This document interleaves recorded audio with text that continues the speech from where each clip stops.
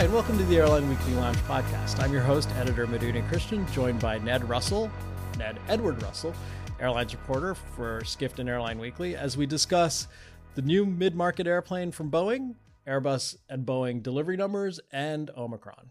Thank you for joining us, and we hope you enjoy the episode. Hey there, Ned. How are you? I'm good, Madhu. How are you doing this week? I'm doing well. We're in the second week of the new year, and we're getting ready to kick off earnings seasons. But before we get to that, you had a rather interesting story today, on January 12th, based on a conference you went to in Washington, right? That's right, Madhu. I was able to attend the U.S. National Transportation Research Board's annual meeting in Washington, D.C. on Tuesday, where I moderated a panel with four luminaries from the aerospace industry covering network, aircraft, airports, and BizAv. And some of the really interesting comments that came out of that was from Richard Aboulafia, and he talked a bit about the middle of the market and what's happening there with Airbus basically sweeping away with orders. Right. Now, for those of you who don't know him, Richard Aboulafia was with the Teal Group and has a new advisory position. But he's a very outspoken analyst of the aerospace industry and famously called the Airbus A380 the last of the aluminum turkeys. But what did he have to say about Boeing at yesterday's event?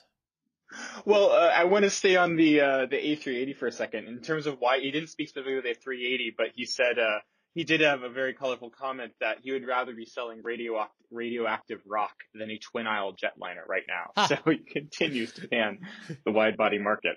But that's an aside. So in terms of the middle of the market, he said that the industry, Boeing really is at a pivotal moment where it needs to either basically get in or risk essentially getting out of the middle of the market. And he said it has bigger ramifications for the U.S. airframer because if they don't do something in the middle of the market, not only will they lose that sector, but then they're going to have airlines that go for the 321neo, A321XLR, and they're going to buy smaller Airbus 320s. So then they're going to knock Boeing out of the 737 market. And, being in Airbus's realm, it's more likely they'd buy Airbus wide bodies. So he thinks that if Boeing does not respond, they risk losing 10 to 15 percentage points of global aircraft share, which would really upset the duopoly we have with Boeing and Airbus, essentially 50-50. I mean, it's leaned towards Airbus in recent years, but it's still very close. He thinks if Boeing doesn't respond, it could become something 70-30 in favor of Airbus. Wow, 70-30, really? Yes. Wow. So, I mean, we've reported on this a bunch. I mean, all sorts of people from Stephen Udvar-Hazy at Air Lease Corp to now Richard Aboulafia have said Boeing needs to come up with an answer to the NMA. And a new variant of the NMA, because the NMA was, of course, their proposal that got canceled in January 2020. And right, where I was going with that is that one of the first things in the relatively new CEO of Boeing, Dave Calhoun, who took the job in the wake of the MAX crisis, one of the first things he did was to cancel the NMA program and say Boeing had to go back and engineers had to go back and figure something else out. Now, the NMA had been something that his predecessor Muhlenberg was pretty big on, and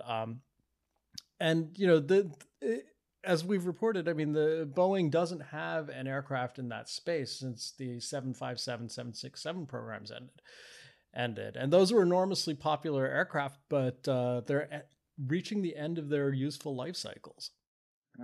Delta said that they could keep the 767s and 757s around to the end of the 2020s, but Delta is probably one of the few airlines that really flies airlines to the end of their aircraft, to the end of their useful life. So really, end of the 2020s is probably the outer edge of 757, 767 cycles. Right. In terms of an aircraft sort of planning process, the end of the 2020s is basically tomorrow.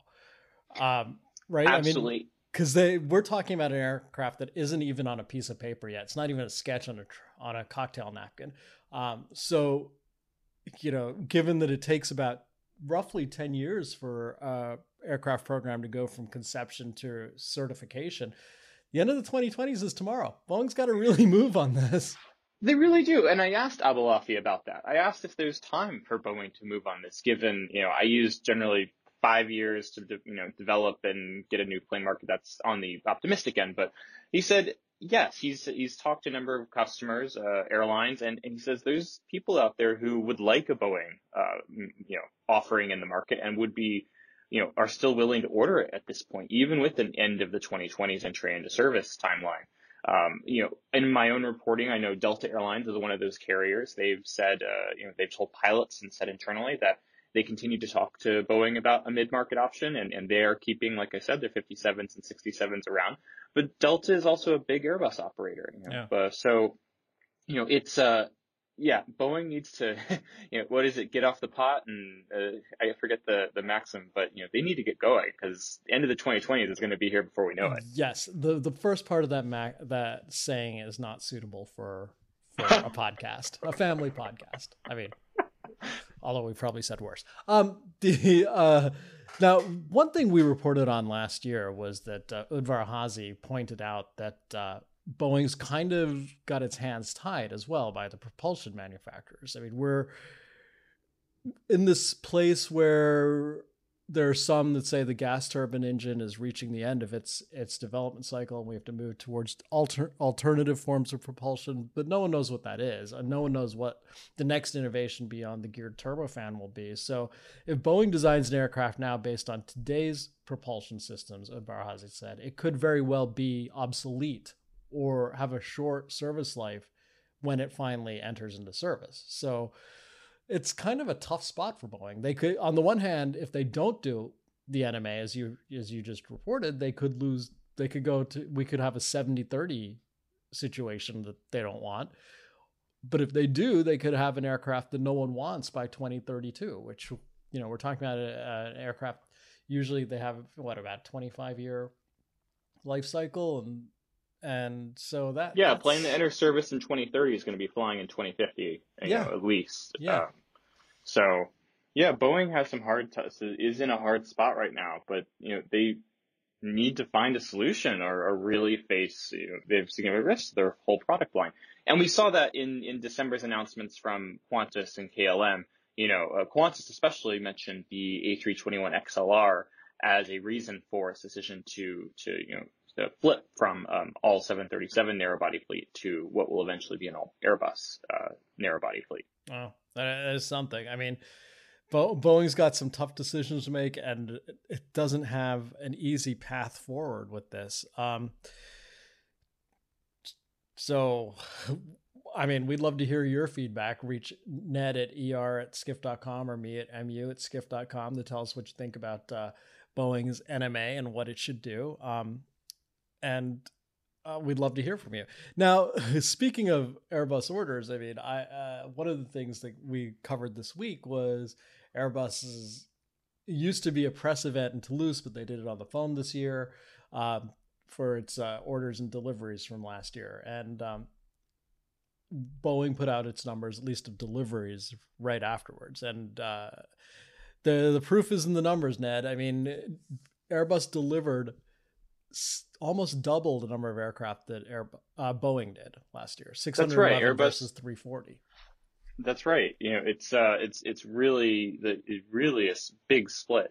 Whereas the two airframers used to compete for who delivered the most aircraft in a year. It's amazing to see Airbus pulling ahead so far. Now, of course, they've been ahead for a couple years now. I mean, 2019 was hit by the MAX grounding, 2020 by the pandemic, and 2021 is really the first year in 2 years that Boeing's sort of been moving ahead with all of most of the aircraft programs. The 787 let's stop there. And that's what I was going to say, is that Boeing has some problems. And, Brett Snyder, the cranky flyer, encapsulated it really well this week. And it's something we've been reporting on as well. I mean, Boeing, as you mentioned, Boeing only delivered 14 787s last year.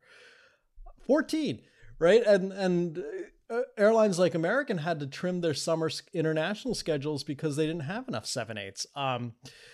So the FAA is really, I mean, rightfully so. I mean, the FAA came under fire for the MAX certification and took some heat for the grounding. But But so the FAA has got its sights firmly trained on Boeing. So the 787 is stalled basically. The 777X, I mean, is now at least 3 years delayed, which has pissed off some of its biggest customers like Emirates.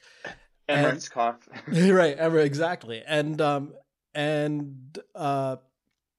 meanwhile what am I leaving out? I mean, we've got the 787 delays, the 777X.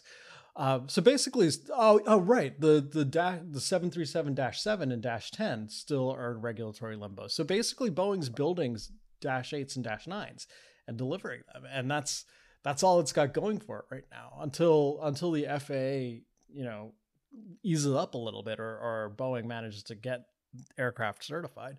So it was a tough year. Now, I mean, something we both have covered is that Boeing did win at least one very interesting order at the end of, or earlier this year, right? Or the first week of the year. And right. We spoke about it last week, the Allegiant Air order for up to 100 Maxes, 50 firm, 50 options. You were able to listen to Allegiant's comments on that. And they made an interesting point, Madhu, about how they essentially, Airbus has a backlog that goes out to the end of the decade, and they simply didn't want to have to wait they couldn't wait for aircraft with their growth plans. So that's right. I mean, that they said, Maury Gallagher at Allegiant basically said we would have liked to continue buying 320s, but given Airbus's backlog, we can't. And in Monday's press call by Airbus, CEO Guillaume Faury said, and I probably butchered his name. Please, any francophones out there, you can email me at mu@skift.com and tell me how crappy my French pronunciation is. Anyway, so Guillaume Faury said, what can we do, right? I mean, given its backlog now, given its production rates now, Airbus has an 11-year backlog on the 320 program. Now Airbus does have plans to raise that production rate, but to 70 a month, which would be very impressive. But of course, I remember you wrote, Madhu, that Faury said that they aren't going to adjust their backlog numbers until they actually achieve that. And of course, there's supply chain issues and all kinds of other things that go into raising production further. Yeah, they have to work with their suppliers to make sure they can reach that very ambitious target. And Faury doesn't want to overpromise, right? So they're keeping the 11-year backlog in place until production rates rise, and they can lower the length of time that the backlog will take to exhaust. It makes me wonder if there's going to be any more surprising orders for Boeing this year, given Airbus's current backlog. I mean, can't say what that would be at this point, but Allegiant wasn't really on many people's radars until it was announced. So what else could be out there? Right, and Airbus Chief Commercial Officer Christian Scherer basically said, yeah, I mean, it is what it is, right? They knew Allegiant would walk away if they didn't get their aircraft more quickly. But I mean, it's kind of a nice problem to have, right? I mean, they lose a huge order, but they have an 11-year backlog. that's right. That's kind of a nice problem to have. And I mean, I'm sure they would think differently about that and would love to. One thing Scherer said, though, and Faury said as well, is that, if you're Ned International Airlines and you want to buy 320s direct from the manufacturer, you're going to have to wait several years.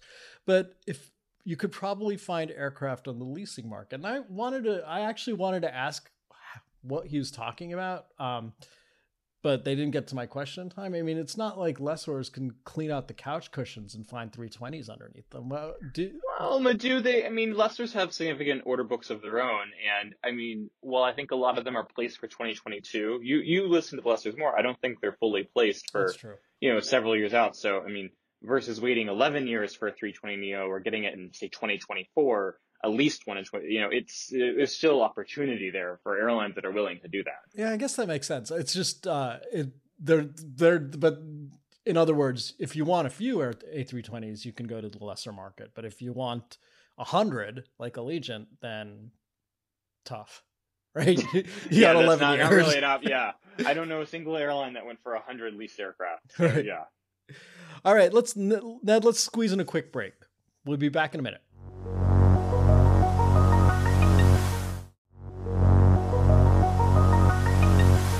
And we're back. Ned, I want to talk to you about some of these schedule trimmings that we're seeing. I mean, Omicron. That's right. Yeah, based on Omicron, No, right? yeah, that's right, Mizzou. It's interesting. Last week we spoke about airlines canceling flights due to Omicron over the holidays, but now it's become clearly a much more widespread and disruptive issue, and the airlines are going forward and trimming their schedules. Today, Wednesday, Finnair announced that they're cutting their schedules through February by 20%. They're delaying the launch of new service to Dallas Fort Worth and postponing returns to, I believe, Nagoya and Osaka. So, and that's just the latest. The list includes Virgin Australia and Transat and Alaska Airlines and JetBlue. So it's all over the world. It's really striking, frankly. And if you have to boil it down, I mean, what is it that's causing these airlines to cut their schedules? What's happening is when people get COVID-19, whether or not they're severely ill, they have to quarantine at home for at least 5 days. In the U.S. CDC guidelines, 5 days.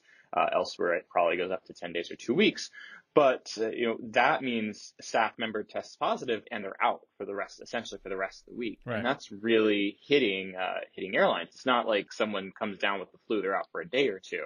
It's suddenly they're off, and airlines are reporting higher than normal sick calls.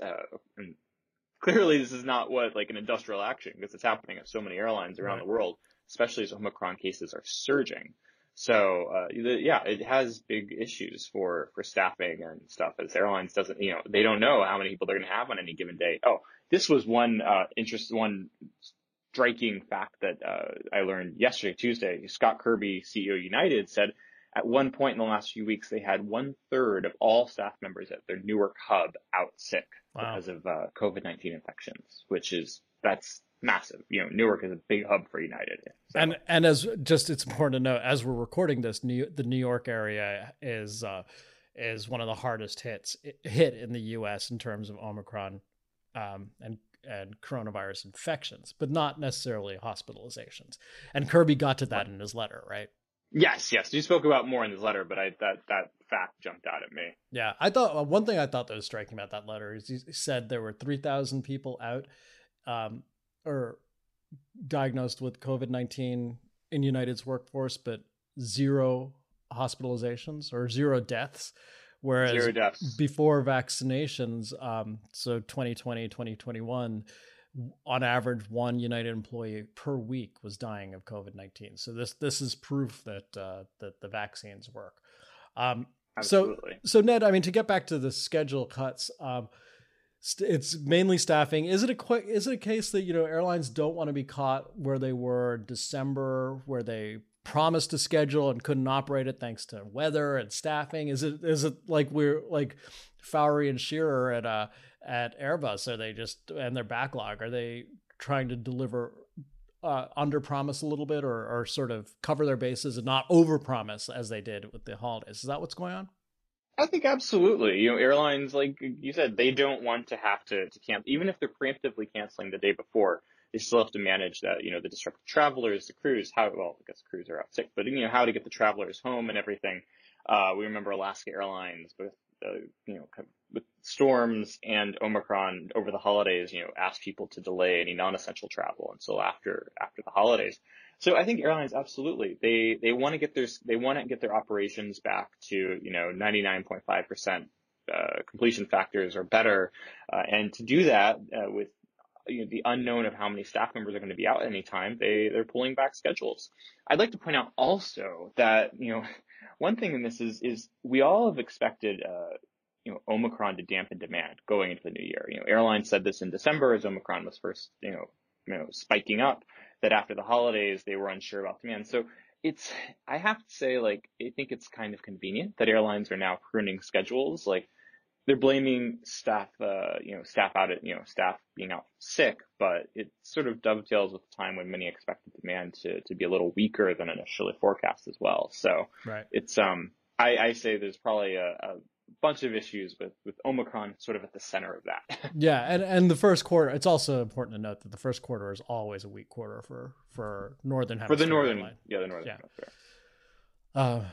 So what do you think? I mean, if you have to look into your crystal ball, Ned, I know you're not a fortune teller, but what do you think? I mean, so just as Omicron was making itself known last year, at the end of last year, there are a lot of analysts who said we will see a pattern that we saw with Delta, with an immediate slump in demand, lots of cancellations, people putting off their trips because they're scared. And then it sort of comes back up as people look beyond the variant, say 1, 2, 3 months out and plan travel. I mean, are we seeing that kind of pattern now? I mean, we'll find out more when Delta announces its results this week, but what are you hearing? I mean, I get the sense that all the data that I've seen with Omicron is cases spike and then they fall off quickly. And as I've read, various medical professionals have said, basically everyone gets Omicron and then it passes. I did. So yeah, you got it. It's Dr. Fauci in the U.S. I think said everyone's going to get Omicron just earlier this week. So it seems like that would be the case. I know I'm still planning travel for later this spring and for the summer. It seems like it's going to pass as the past variants have, and CEOs, quoting Scott Kirby to death, has said that, it's going to slow down, but then it's going to come back even stronger than before. And I think that's what airlines are really hoping for as they look towards spring break and summer travel. They are hoping for it, but as many have said, and we've said before, this virus is unpredictable. You can have the clearest crystal ball on the face of the planet. I mean, who would have foreseen? Remember, I mean, we've talked about this so many times, but January of 2021, summer was going to be great. Then there's this thing called Delta. Business travel was going to come back in September, but Delta saw the end of that. Holiday travel is going to be great. And right after Thanksgiving, there's this thing called Omicron. So I'm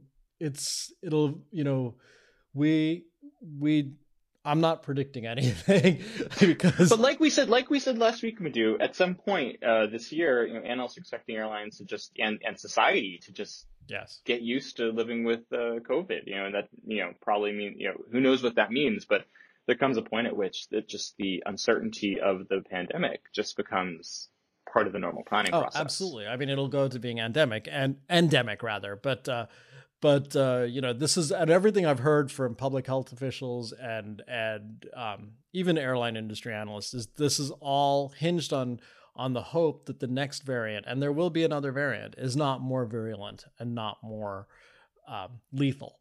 Right. So we got, I don't want to say lucky because it's still a disease and it was kind of miserable, even though I'm vaccinated and boosted and what have you. Wasn't fun. But we got a little bit lucky with Omicron because it's less lethal or, it's more transmissible, but not as dangerous as previous variants. So let's just hope the next variant is in that same vein and not something worse. Absolutely, Madhu. All right. Well, with that, I think we need to wrap things up. It's always a pleasure, Madhu, to sit down and chat about the week behind us. Looking forward to earnings. And if listeners would like to reach out, you can reach Madhu at mu@skift.com. And you can reach myself at er@skift.com. Thank you again for joining us. Thank you, Ned.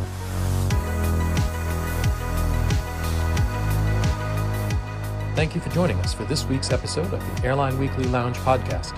Should you have comments or questions, drop editor Madhu Unikrishnan a note at mu@skift.com. And of course, check out airlineweekly.com for a new issue every Monday and updates on the latest airline news throughout the week.